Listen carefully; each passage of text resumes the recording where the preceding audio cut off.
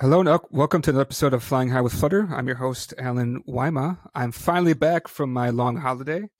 So you'll see, actually, it looks like my stuff fell down behind me if you could see me. I used to have some nice hexagons, but they all fell down. So I literally just got out of the quarantine hotel today. So I'm happy that we have a new episode ready to be recorded with our good guest, Mitch Coco. I think that's your alias online, right? Yeah, well, like my last name's Ko, so it's just Coco. Just the Yeah, extra Co. yeah, little nickname from high school, I guess. I forgot to ask how I should best introduce you, but I guess I can say you are a YouTuber or YouTubist, or I don't know how you want to say that, but you have a lot of really interesting videos. I was just watching a couple before the episode today, and you have one about 30 minutes about how to get into Dart in 30 minutes. That was pretty good. And you have quite a few episodes with David Chen, who was a previous guest on the show. I think I talked enough, so maybe I'll leave this over to you. Why don't you give a quick self intro? Yeah, hey guys, my name's Mitch. I don't know if I would identify myself as a YouTuber. I mean, I make YouTube tutorials related to Flutter, so that's probably what most people know me for on the internet. But beyond that, I didn't actually have a full computer science background, so this is kind of my way of like learning myself how to code and make apps. Ultimately, I want to make different apps just for myself to sort of, make money and to be independent. And I don't know, it's just enjoyable for me with the kind of creativity aspect. And I had a full journey of like how I ended up to this position of like actually choosing to, use Flutter over like other technologies and all that. But so, happy to get into whatever you want to get into. But yeah, actually, I guess I would start with when I was from high school, I was like very good at math. And so when I was going to university, like my thought process was just, I like math and I want to make money. So I want to study finance. That's, the extent of the thinking, very, very simple. But yeah, and in uni, I just kind of slowly realized I don't want to be a banker. I don't want to like live that corporate investment banking life, although I'm happy to know about the knowledge from my own personal investing, but sort of something I want to do for the rest of my life. It's like, nah. So I kind of took computer science subjects pretty late, um, but I still finished my finance and all that stuff. So I was luckily I was kind of able to do some of the fundamental computer science subjects, like data structures and algorithms and stuff. So um, I just kind of get a lot of other people to help me out with some difficult computer science related topics. But I guess like if I had to describe myself, I would kind of feel like a hybrid between a designer and a developer, or like a designer and an engineer. I really like the way things look and like the UI UX part of it. I would say probably uh, like front end development, and I was making a bunch of games. Just a lot of random stuff, a lot of different rabbit holes I went into. And lately, I've been trying to kind of improve my back end knowledge, which I would say is my weakest part, but I kind of want to make a app with like users and all this stuff. So, I dabbled with Firebase, but then it's like, okay, I feel like I need to go beyond this. And, what's the kind of the sustainable long-term way to do this? And yeah, I'm just, I consider myself a student of the game. Like I'm not an expert by any means. Like I'm always sort of trying to learn. There's so much to learn. I feel like the more I know, the more I realize I don't know anything uh, kind of feel. And with the YouTube channel, it's kind of a way to like teach myself and have it like recorded somewhere for me to refer back to. And if other people like watch it, then cool. If it helps them out, sometimes it's useful when they point out my mistakes, or like, I'll kind of, I'm obviously being vulnerable about showing my code and all that. So if people are like, "Nah, you're not doing this right," and they point it out, I'm so happy because, throw my ego to the side. It's like I'm just here to learn. So yeah, you can take that wherever you want. But yeah, that's kind of a brief intro about me. Yeah, I mean, okay, this is pretty interesting. So you said that you were looking into finance, but then you decided to go into programming. I'm just trying to understand, like, how do you make that change? I mean, they're really two different things. 100%, yeah. Although because I did do some teaching, like part time, and some of my students were like, "Oh, we're actually going to go into banking." But now to go into banking, you have to know Python and you have to know some programming because that's basically it. Right, yeah. And when I was in banking, I had to actually translate Excel sheets into code. Man, Excel sheets are more code like than I think actual coding, because that Excel programming is freaking tough.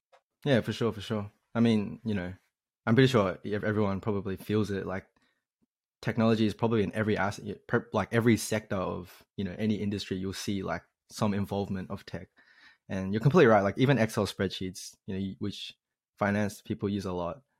You put like formulas in and all that. Like it's basically coding.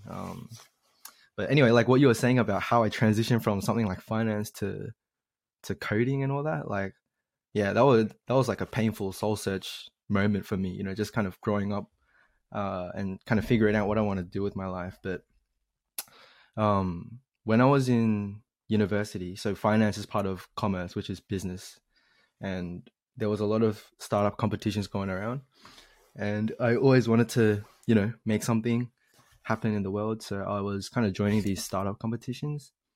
And what's funny about startup competitions is because it's in because you're making a business, 95% of the participants are business students, and like the rest 5% are like programmers, software engineer, maybe biomed, something like that.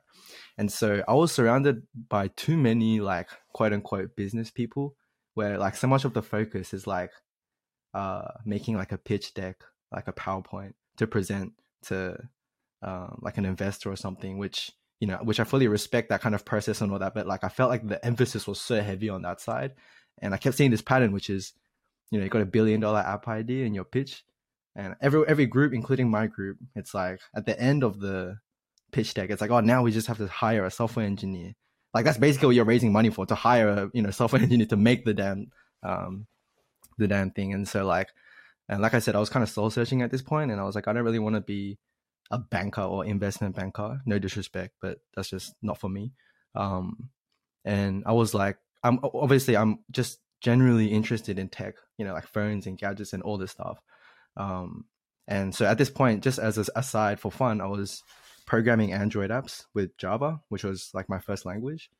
And that's when I kind of started to pick up computer science subjects at uni, and kind of took it more seriously. So I wanted to be someone who got their hands a bit dirty in the tech, and not just be that kind of business guy who's just sort of outsourcing everything. You know what I mean? Like, especially in this day and age, it's like there's so much you can do with a smaller team than you needed back in the day. And I kind of watched my dad go through a lot of his own online business venture journey thing, website stuff, and I kind of grew up seeing that a lot, and thinking about my own things. And like I'm 26 now, so the whole social media landscape, and we can talk about YouTube. You wanted to talk about that.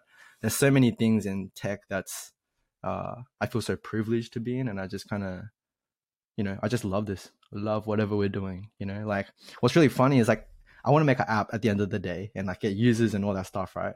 And like that's the ultimate goal. And to get there, I have like so much to learn, and so I just keep sharing that knowledge of what I learn.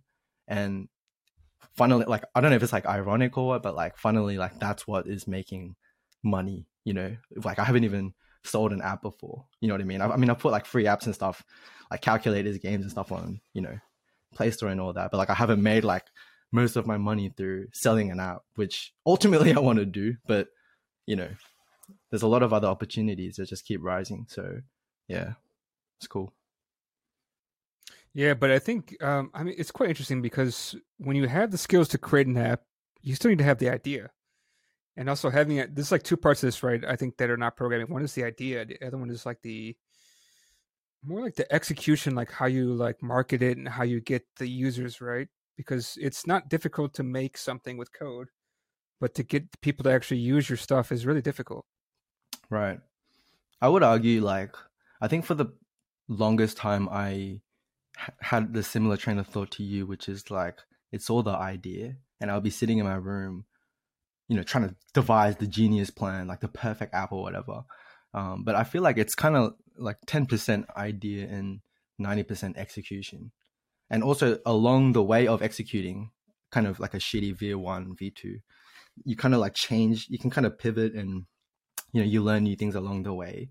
And that's why I'm really trying to learn coding, because that's what for me pushes like my goals forward in what I want to make and stuff like that. I could sit there and make a PowerPoint all day. Like it's it's the plan. You should write it down for sure, but at some point someone's got to go out there and make it. And Yeah. But you're right. I mean, at the end of, I mean, it is a, what do they call, like, meritocracy? It's like, yeah, if you don't have a good idea, then yeah, for sure it's not going to work. But it's like, sometimes on the bias toward action, people end up, I think, finding more nugs along the way, like more kind of golden nuggets along the way that you kind of almost accidentally find in some situations where, um, yeah, I mean, I listen to a lot of Paul Graham. I don't know if you're familiar with him, but like he's like the Y Combinator guy, which is I don't know if you call it like an accelerator or incubator in San Fran, and like Airbnb and stuff came out of there. So like I listened to a lot of that like knowledge about startups and all that. And so one of the things they always push is that MVP, which Flutter is amazing at, and that's why I love Flutter, because without committing so much, you know, like get full iOS engineer, full Android engineer, and the whole company and the whole shebang. It's like, oh, just get a couple smart guys or like a 2 to 5 kind of, you know, size team of smart individuals, and they can just test out an idea. And if it works, then at that point you can figure out, okay, how are we going to scale this and all that. It becomes like a good problem to have, because like you said, you can make something and people might not jive with it, and you've spent the last, you know, however many months making it. And so I mean, it's a hard game for sure, but it's a game I kind of like, especially if you like being creative and you just want to make a lot of random stuff, even just for yourself, whether it sells or not. I just love it. I kind of always encourage younger people to learn coding like now, because I learned kind of late. Like I learned when I was like, I started learning coding for real when I was like 20, and that's pretty late. You know, some people like from like when they're teens and like all that. So I wasn't one of those people. But if I look back and I look at my younger self, I'm like, start coding, which I actually tried, by the way, when I was 14, trying to code an iPhone app, and it was so hard. So I kind of detached from it for like a lifetime, and it took a lifetime and soul searching to come back to, I guess, what I originally wanted to do. Well, that's actually the topic I want to kind of get into, is like, how did you start programming? So it's interesting. You actually started, you tried to start, I guess you can kind of say, back when you said 14, right? With iOS. Yeah. That was like when the first iPhone came out. So it's like 2006 or 7 or something like that. And so I was like, I was like 14 or, you know, around that age. And yeah, my dad was like, oh, you should try making an iPhone app because the iPhone just came out. Sounds like a cool idea. I guess the first iPhone didn't have an app store, but whenever the app store came out, you know, just, and he bought me like this course or something. And then, yeah, I remember learning about some basic concepts like the word array and stuff, but I didn't know what the hell was going on.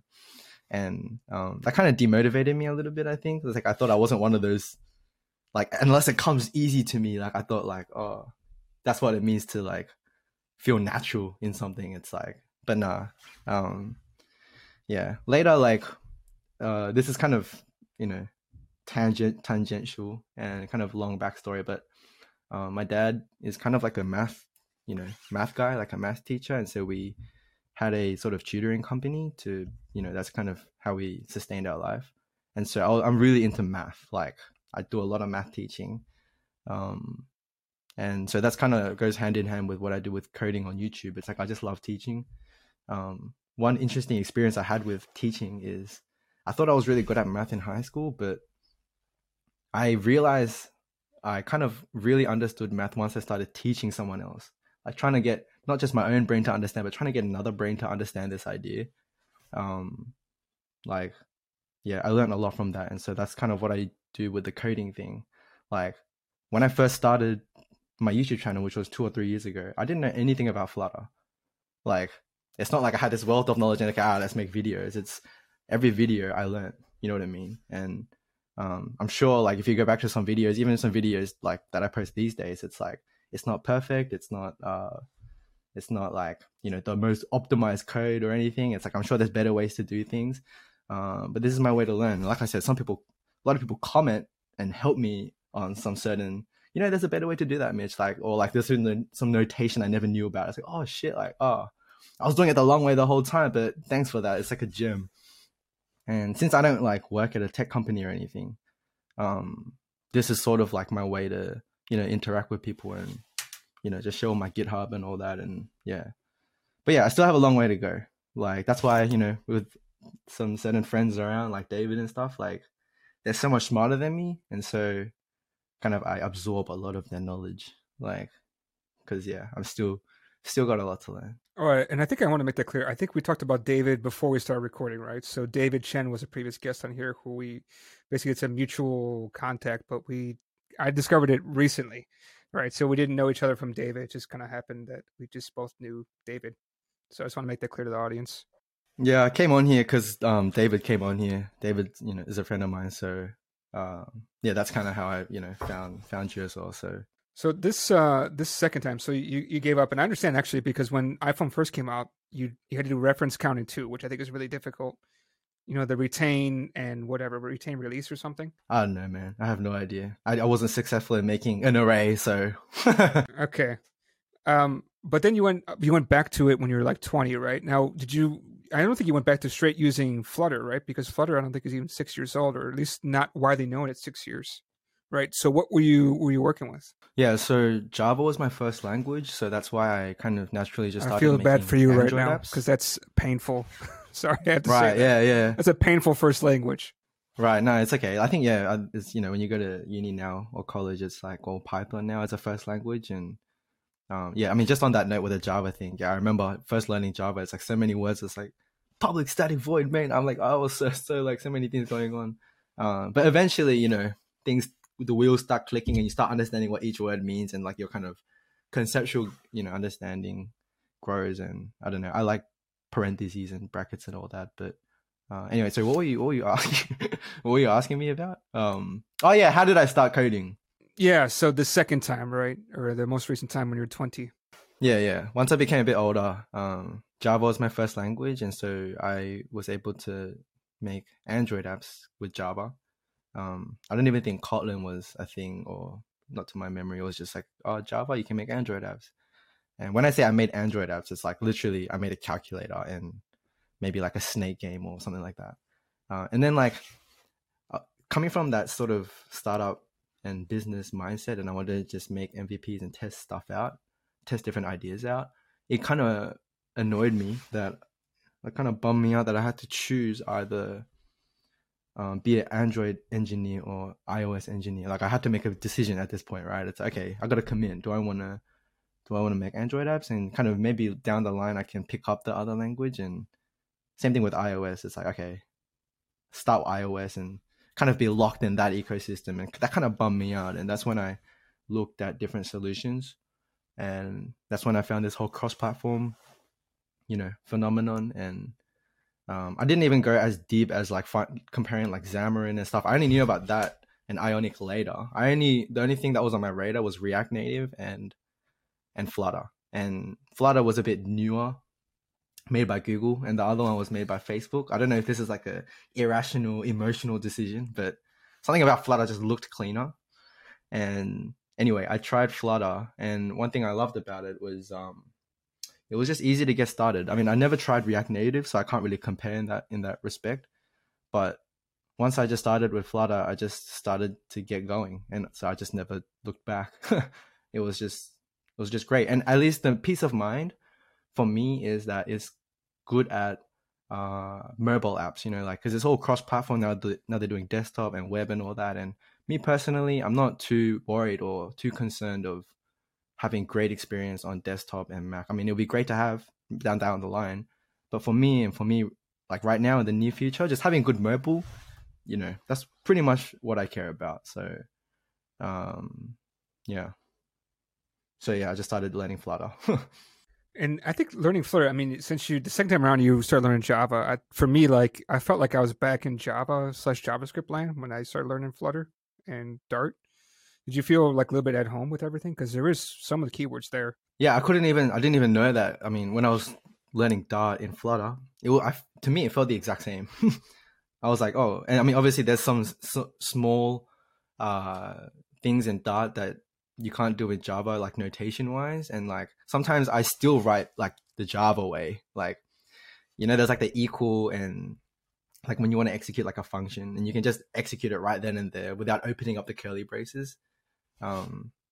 Yeah, like I should use that more, like the Dart way, but I don't know. Sometimes my hands are like so ingrained with Java, so like, yeah, I kind of need to that's what I'm talking about. Sometimes like on YouTube, someone will comment and be like bro, like you can do this notation, and it's like, oh, thank you, like helps me learn. Yeah, that was like the one thing I noticed like out of the bat. I was like, wow, this feels a lot like a nice mixture because for me, I don't like JavaScript. I don't like Java. What I do like about Java is the type safety, right? With the typing, the strong typing. Mm. What I don't like about Java is the boilerplate. Like if I want to make a program, I have to make a freaking class, which to me still sounds outrageous. And I'm sure that must make you go a little bit weird too when you're like, well, what the hell? I have to make a class and with a public static main. And to me, maybe now you don't think, maybe at the time you didn't think too much about it, but like if you come from another language and then go to Java, you're like, well, what the hell is this? Because I can't think of any other popular language that makes you make a class in order to start the program. Like if there is one, I would love to hear about it in terms of something that's not on the JVM. But that just blows my mind, and I always thought that was ridiculous. And I always never knew what to call it. I think Java has the most boilerplate required to execute a Hello World Hello World app. You need the most to get that goal. Like there's so much setup required. Hello World. Yeah, definitely. But what I understand about Java is it's not meant to be like people at home. You guys can let me know what you think. But like I was told from somebody that like Java is great for like big companies because it like forces you to write a lot of stuff, and supposedly that's a good thing for big companies, but not so good obviously for startups. I forgot what the terminology that they use for it. It kind of made sense, but this is some guy who told me. I don't know how much he really knows. Going back to the syntax, right? So you started picking up Flutter. I'm sure you just went straight to Flutter, right? I don't think I know many people that went from like Dart and to Flutter. It's like you always go to Flutter and then Dart. I only knew that was a thing through Flutter. Like I don't, even to this day, I don't even know what Dart is used for outside of Flutter. Like, what is it used for? Quite a lot of things. I mean, there's some people who are using. So there's something called ServerPod that's using a backend written, but still has a Flutter piece to it. Supposedly, there's just straight Dart written for like Google AdSense. I think. I don't think I've ever seen it or anybody outside of Google's ever seen it. But another thing too is SCSS. Have you heard that before? Sassy CSS. Okay, so it's a CSS preprocessor, which like basically you write CSS with this special CSS like syntax language. You know what CSS is, right? At least. Okay, so when you have a web page, you have two things that basically you'll see. One is HTML, which is just like CSS. Sorry, yes, you mean HTML, CSS. Yeah. Exactly. Sorry. Yeah. So Sassy CSS or SCSS is like a way that like an extended version of CSS, and you never written before, right? I have in high school. Okay, but you never written SCSS, right? No, definitely not. Okay, but the processor for that to change it from SCSS to CSS is actually written in Dart. It used to be C, but now they changed it over to Dart, which is kind of interesting. I remember when I saw that, I was like, why the hell would you choose Dart? It's such an odd, weird language that nobody's using. But yeah, that's one thing. The other thing too is it actually can compete with C in Rust, if that makes sense to you. Like I saw some benchmarks, and it's can get quite fast. So yeah, I mean, there's people who are using it, but for sure, the biggest one I can think of that's not Flutter related would be SCSS. But I'm sure there must be some other stuff. Right. Okay, so you were learning Flutter. I mean Dart, because obviously they're so related. I mean, like, did you try to learn like React and all these other things, like React Native, or did you just start with Flutter and that was it? Just kind of clicked. Yeah, I mean, if Flutter didn't really work out for me, then I would I would go back and check out some of the other ones like React Native. But I just never needed to. Yeah. But that's not because I'm pushing the limits of Flutter. I think it's just like I still have like a lot to learn to like, especially on the back end side, there's a lot to learn. So it's like, for me, it's like, I'm talking as some person who's like not, like an expert in this field. So for me personally, it's good. And I really enjoy like making like the UIs, like, when you go Dribble and you just like make the front end of the UI, I love doing that. And for that, I think Flutter is like, again, I haven't used other languages or other frameworks, so I can't really compare, but I think Flutter is so good at making the UI. Like I could just I used to like have this thing where I would do one UI every morning for 30 days just to learn, you know, the widgets and all that. I would just go Dribble and pick a UI, like some nice looking design that someone else did on Dribble, and I would just like clone it essentially. And so I did that for like quite a while now, and I don't know, it's just like an actual enjoyable experience for me just cloning those UIs. And that's what like I really like spend a lot of time doing now, which is like kind of the idea phase of a business.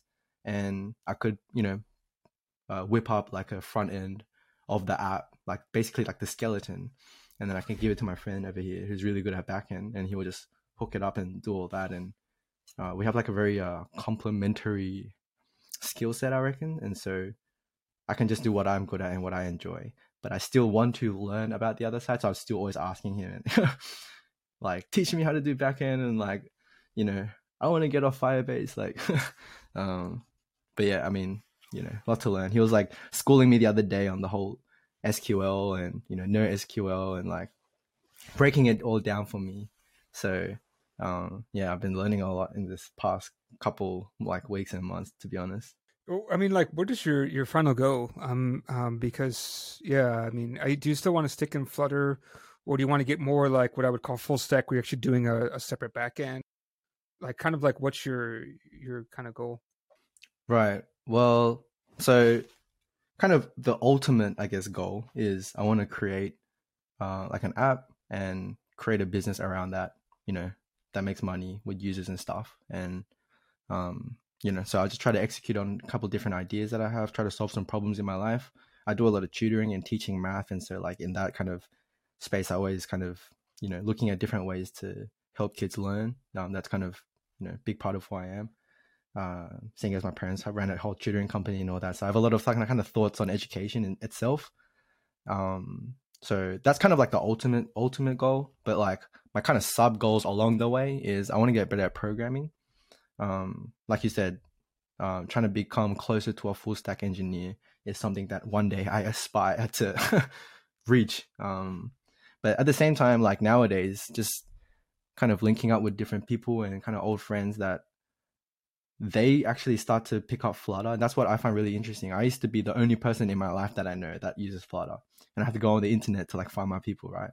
But nowadays, like a lot of, you know, just young people my age, they just pick up Flutter and they find my videos and realize that it's me. And then we're just kind of tossing ideas back and forth. And, you know, I mean, when you're young, it's like, that's what I always kind of preach to these guys. It's like, I feel like some people have the mindset of like work at a big corporate company now, and one day I'll start a company, or like one day I'll do it when I get the experience or whatever it is. But I always think about it the opposite way, where it's like, I feel like you could just get a job anytime, you know, when you're like 30, 35, 40. It's like, there's something very advantageous about being young.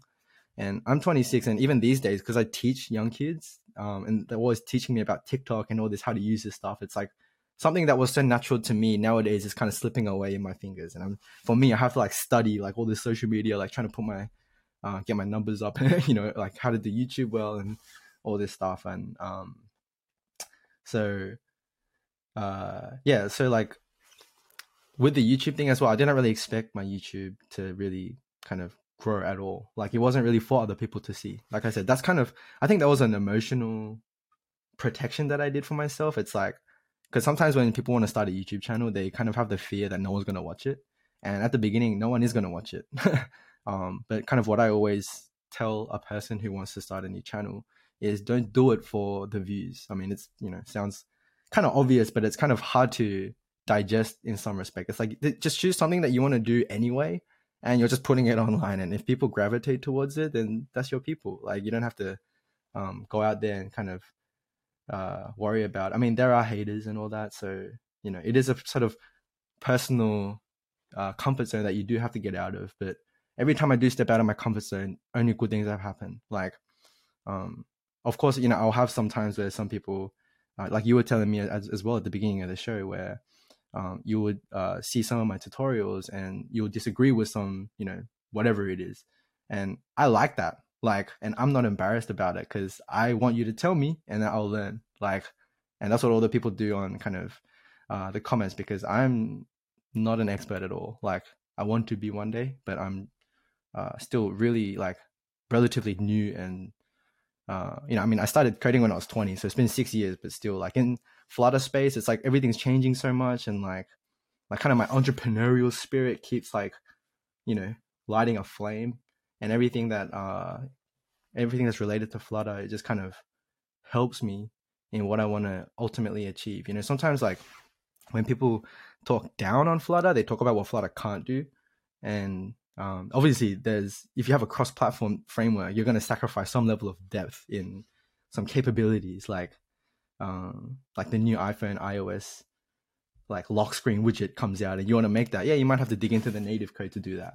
But just in general, there's so many sort of business ideas that people have that doesn't require such a heavy engineered app, and Flutter is just so amazing at, as I said before, the MVP stage of it, just getting maybe like 1 to 1,000 users.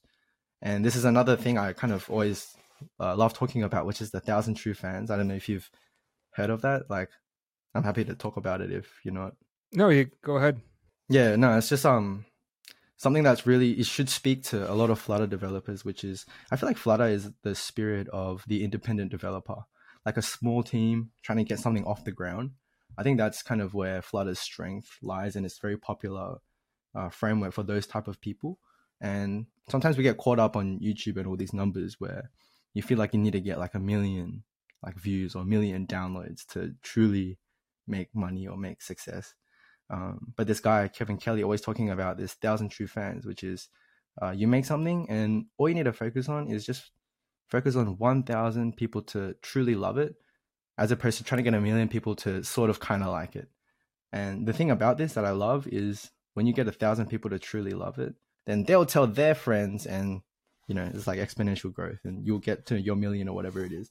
But I love that like kind of simplified thinking of just focus on the people in front of you. And the people that I teach in real life with like math and stuff, I always keep them in my mind when I'm making an app.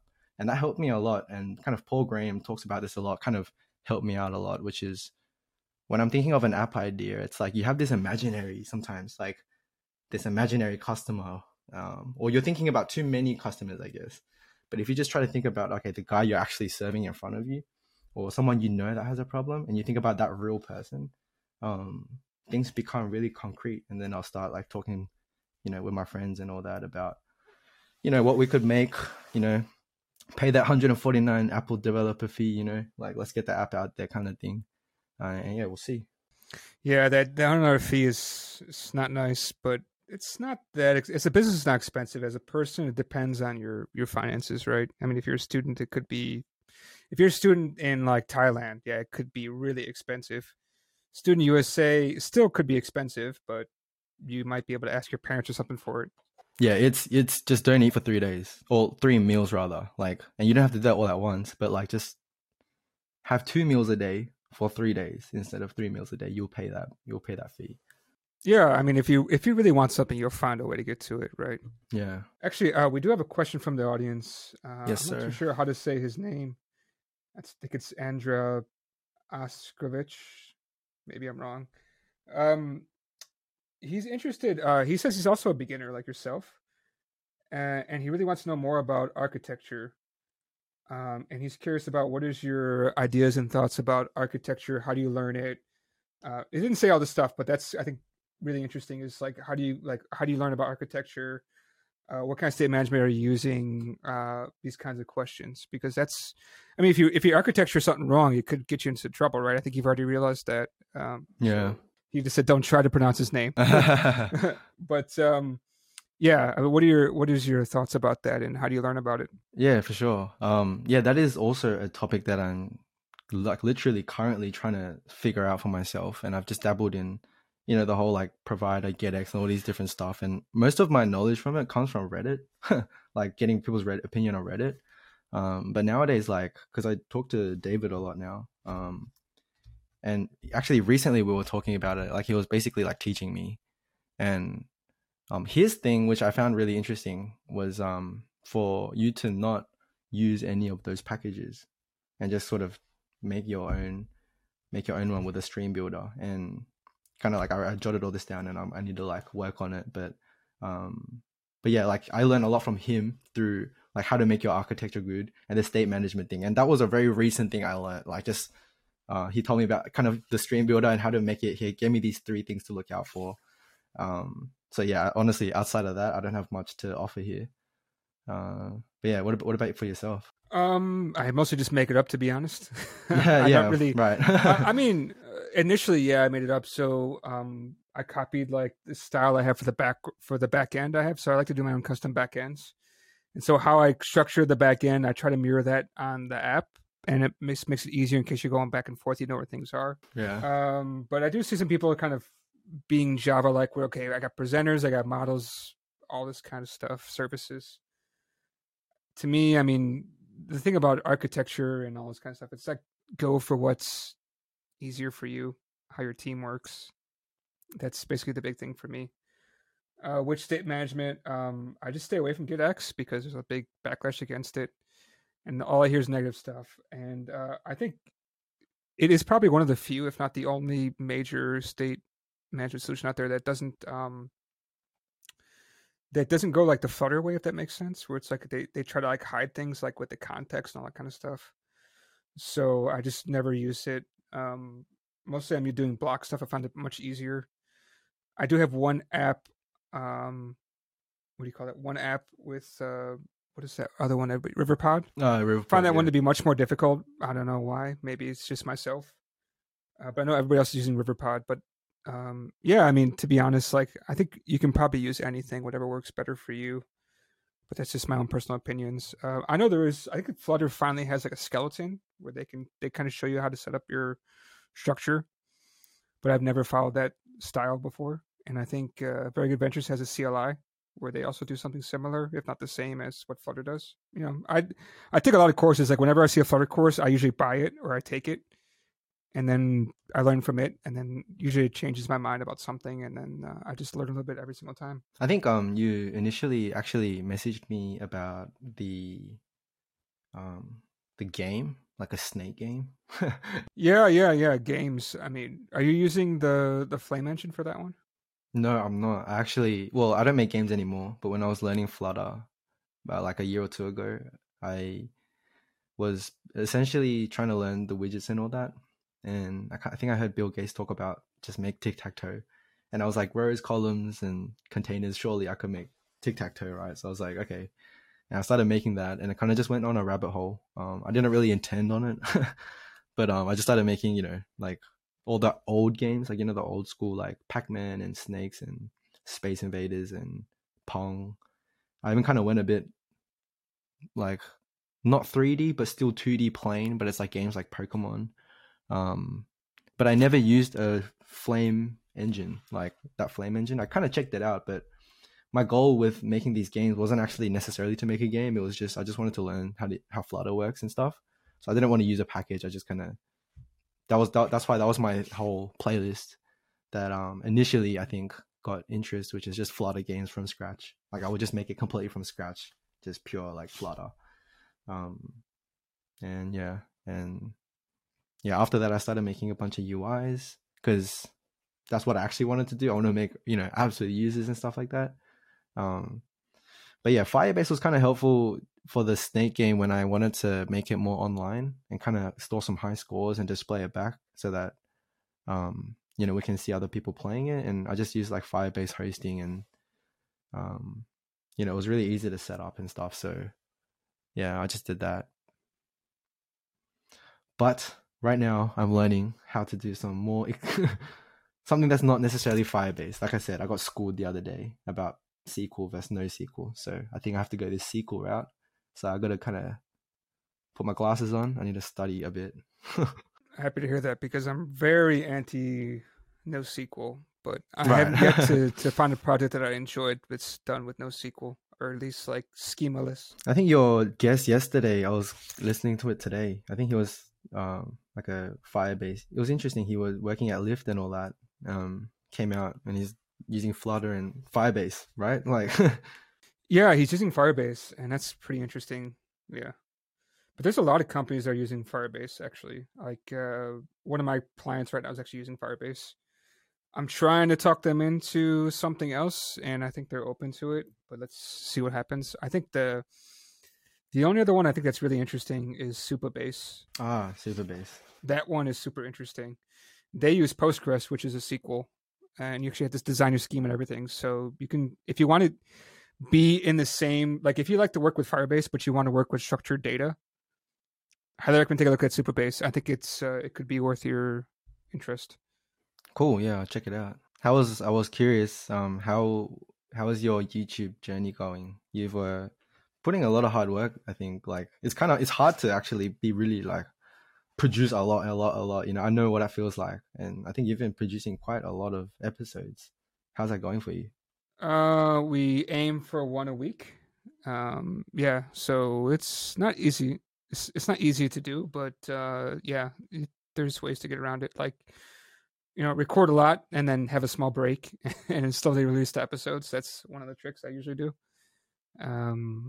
Yeah, otherwise, yeah, I mean, but we're here to talk about your YouTube journey, right? So with your YouTube stuff, I mean, it's really like all of your episodes, are they only just for you, or do you ever do any episodes for your audience?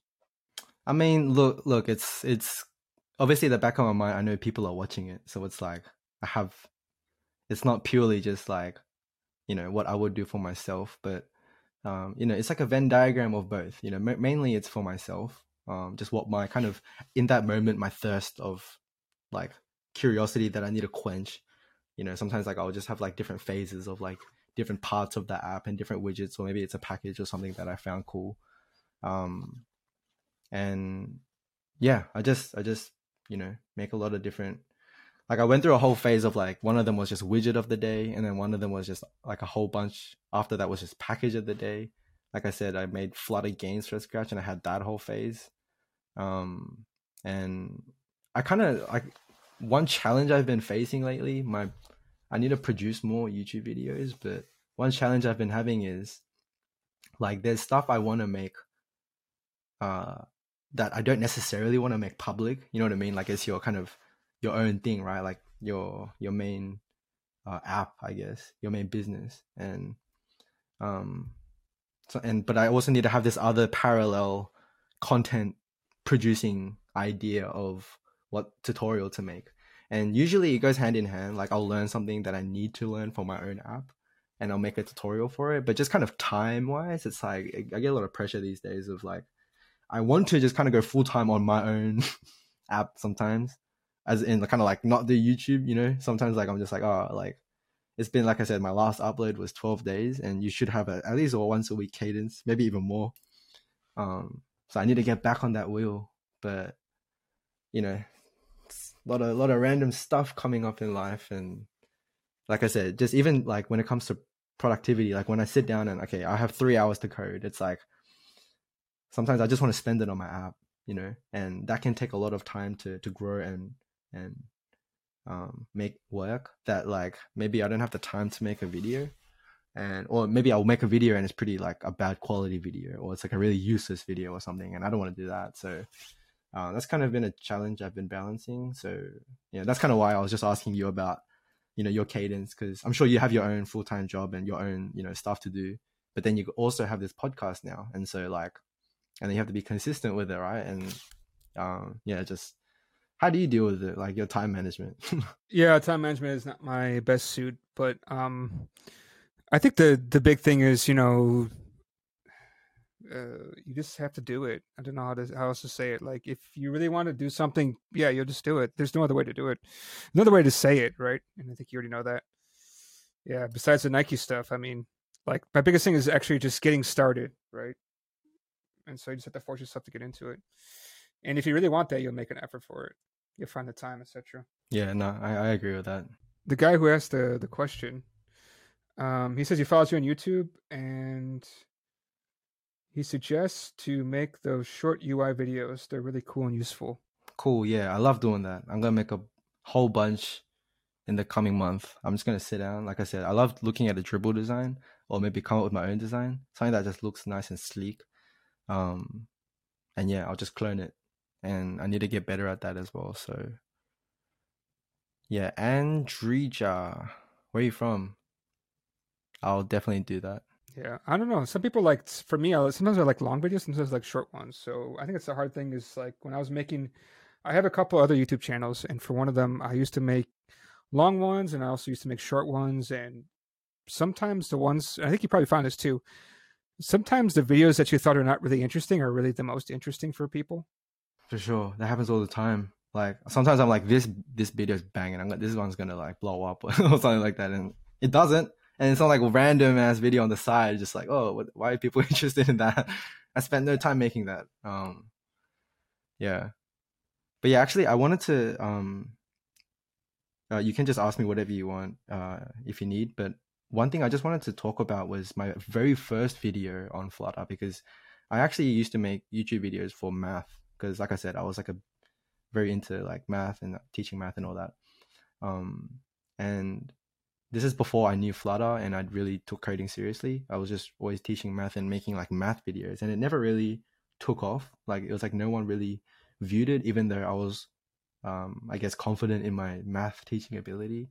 Um, and so that made me think a lot. And I really like Peter Thiel. He just the guy who made PayPal and one of those people. And I really like his theory, his book on 0 to 1, um, which is basically you can, if you go one through n, you can iterate on something that is already existing. Like for example, there was already so many math videos out there that I'm just another math video, and you'll never find me on the front search page of anything unless you're like the best at it, for example.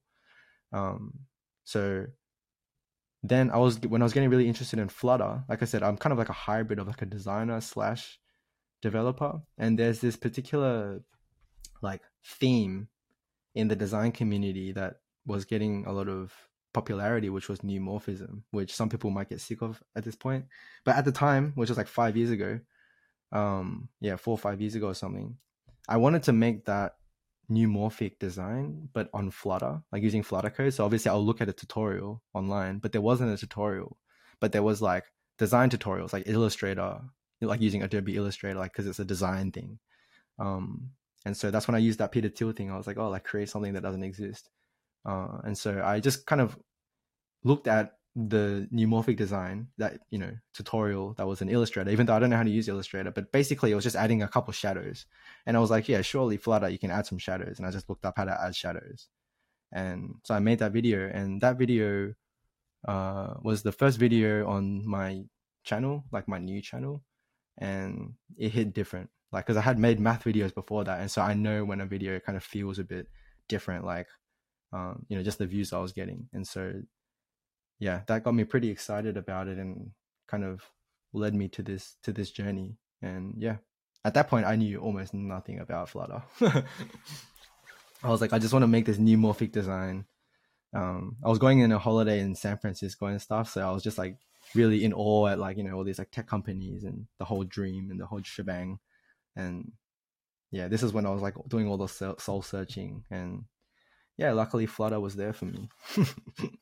I mean, now that you've been running this YouTube channel for quite some time, I mean, do you feel like having a YouTube channel has actually helped you to advance in your work, or For do you sure. feel, yeah? It's only open doors. Like I think if you get past the sort of being vulnerable stage, like um you especially, for example, if you're a coder and um you're judged on the quality of your work or your code, right? So it's like there's always going to be someone out there that's going to critique your work. And just when you get past that like discomfort phase, I think the only thing it does is open doors. And one thing I love is when it comes to like marketing a product or advertising like an app, you can do it the old school way where you take out ads, like you pay like Facebook ads or Google ads or whatever it is.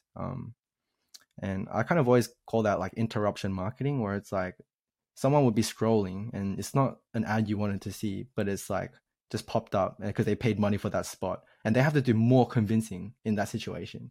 Whereas if you have like a YouTube following or any, following for that matter, like Twitter or whatever it is, TikTok, whatever your platform is, when someone follows you, they already have one foot through the door. Like they're already like a fan of you.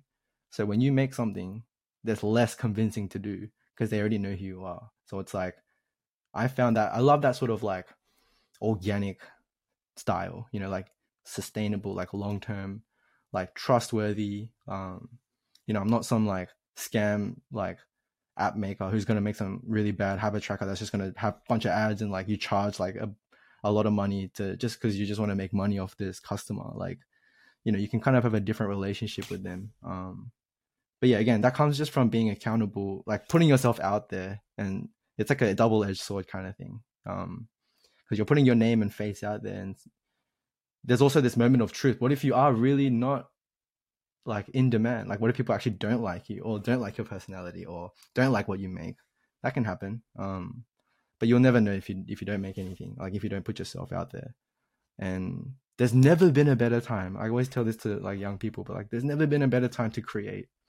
And a lot of young people, including me, we consume a lot. Like you can watch Netflix, you watch YouTube.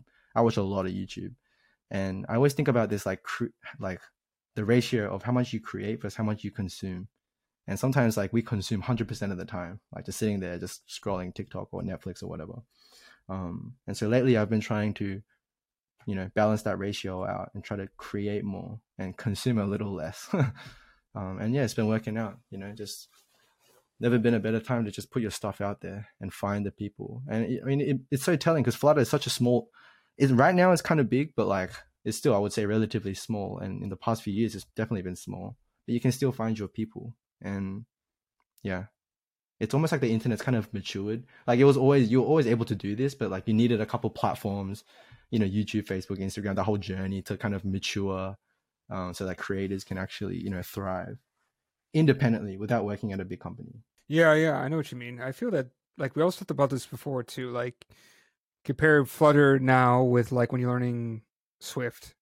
To be honest, I know they're two different things, and maybe there's some other differences too. But I think the big difference is that it definitely is much easier to write Flutter app than it is to write a Swift app. Right. Sorry, there was no Swift back then. There was Objective C, so it's even more difficult. Yeah, exactly. Yeah, I just remember because I did try learning iOS development a long time ago. It was not easy. But yeah, eventually I picked it up. But yeah, it took some time.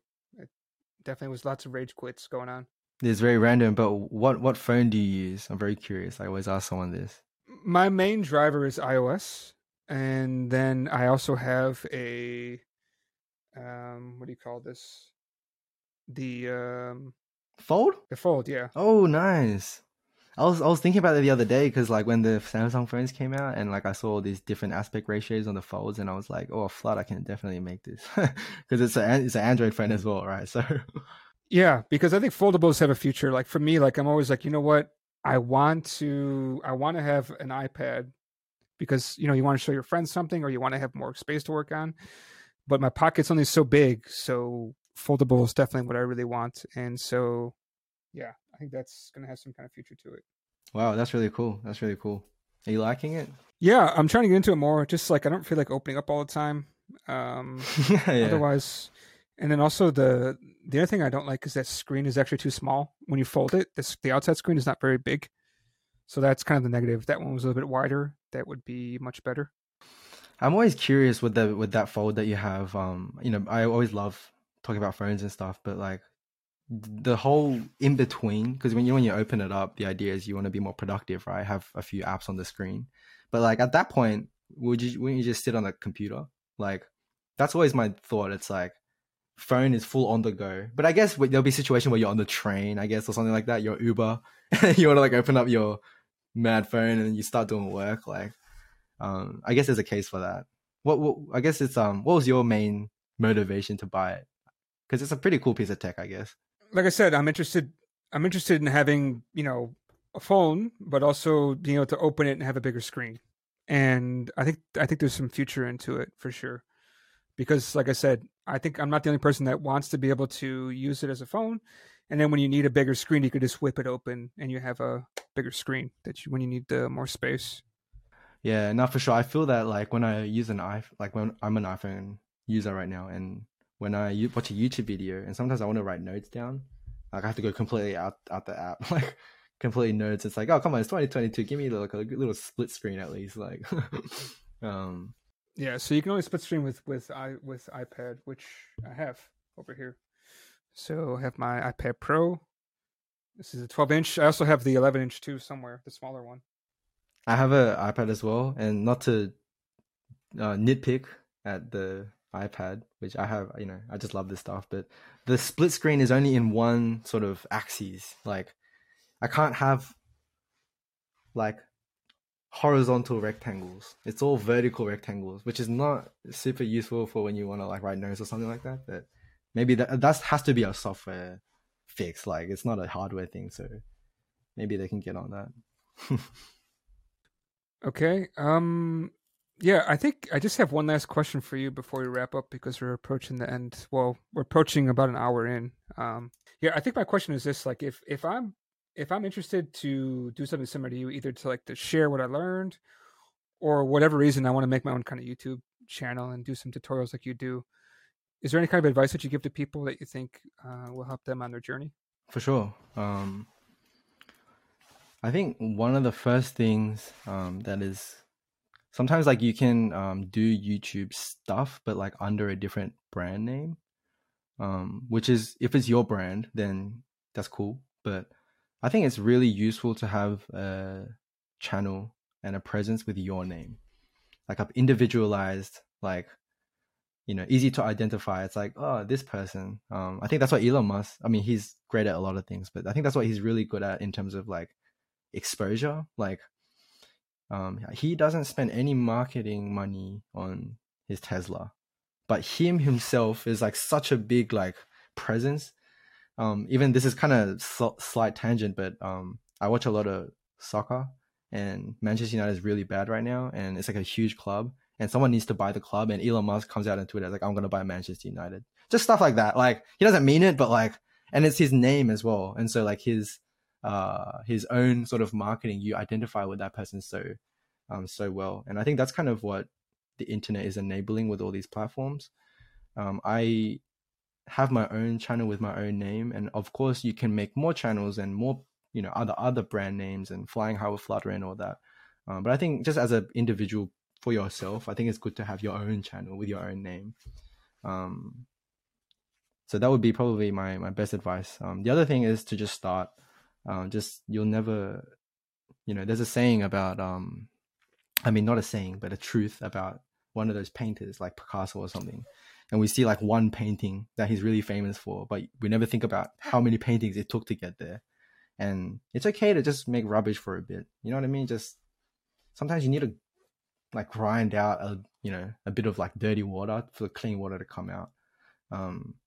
And yeah, just probably the last thing is to not worry about I guess a hater. If someone comes and like talking mad, like a lot of bad stuff to you and trying to demotivate you, just think about what their life is like. It's probably not as good as yours. They're probably just like that because just feel empathy for them. It's like, what must be going on in this guy's life that he comes all the way to my Flutter video to, talk trash. So, don't worry about it. Just do you. And yeah, just create. The last thing I just want to say on that is I love talking about waves. There's a lot of waves going on, like whether that's the internet and YouTube wave, and Flutter wave as well. Like, it's all, I feel like there's like a wave coming. I always look at the Google Trends search graph of like Flutter, and it's like almost exponential, and there's something that's like about to happen right now. And I always say, I live in Australia. There's a lot of surfing going on, and if you want to catch a wave and it's over there coming, you got to start paddling now. You can't, if the wave comes and you start paddling, it's too late. The phase would have gone past you. And so if you have some inkling in your mind of like, oh, I always wanted to start this thing, YouTube channel or whatever your endeavor is, just start like now, like literally like tonight. Just, you could record a video on your phone and just put up a video tonight. Like, it doesn't actually take that long at all. And with the whole, I'm also very interested in AI, and like with the whole automation stuff, the only thing that's going to be left for a human to do is just be creative. So if you're doing a job that's kind of very menial, like, let's do some creative stuff as well. Like, kind of feed your soul a bit. But yeah, I hope that answered your question. But yeah, that's just my 2 cents. Okay. No, I think that makes sense. Yeah, I think the hardest part about getting started is actually just getting started, just doing it, right? Don't get caught up in all the details of, my microphone, my camera.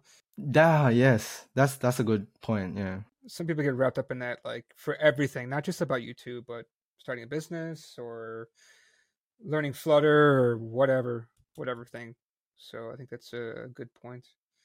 Okay, cool. It was great having you on. Sorry to kind of cut this short a little bit, but I do want to get home and have my dinner pretty soon. I spent about 5 minutes at home before I had to rush out to the office. But I think we have a good episode today. So I appreciate your time today.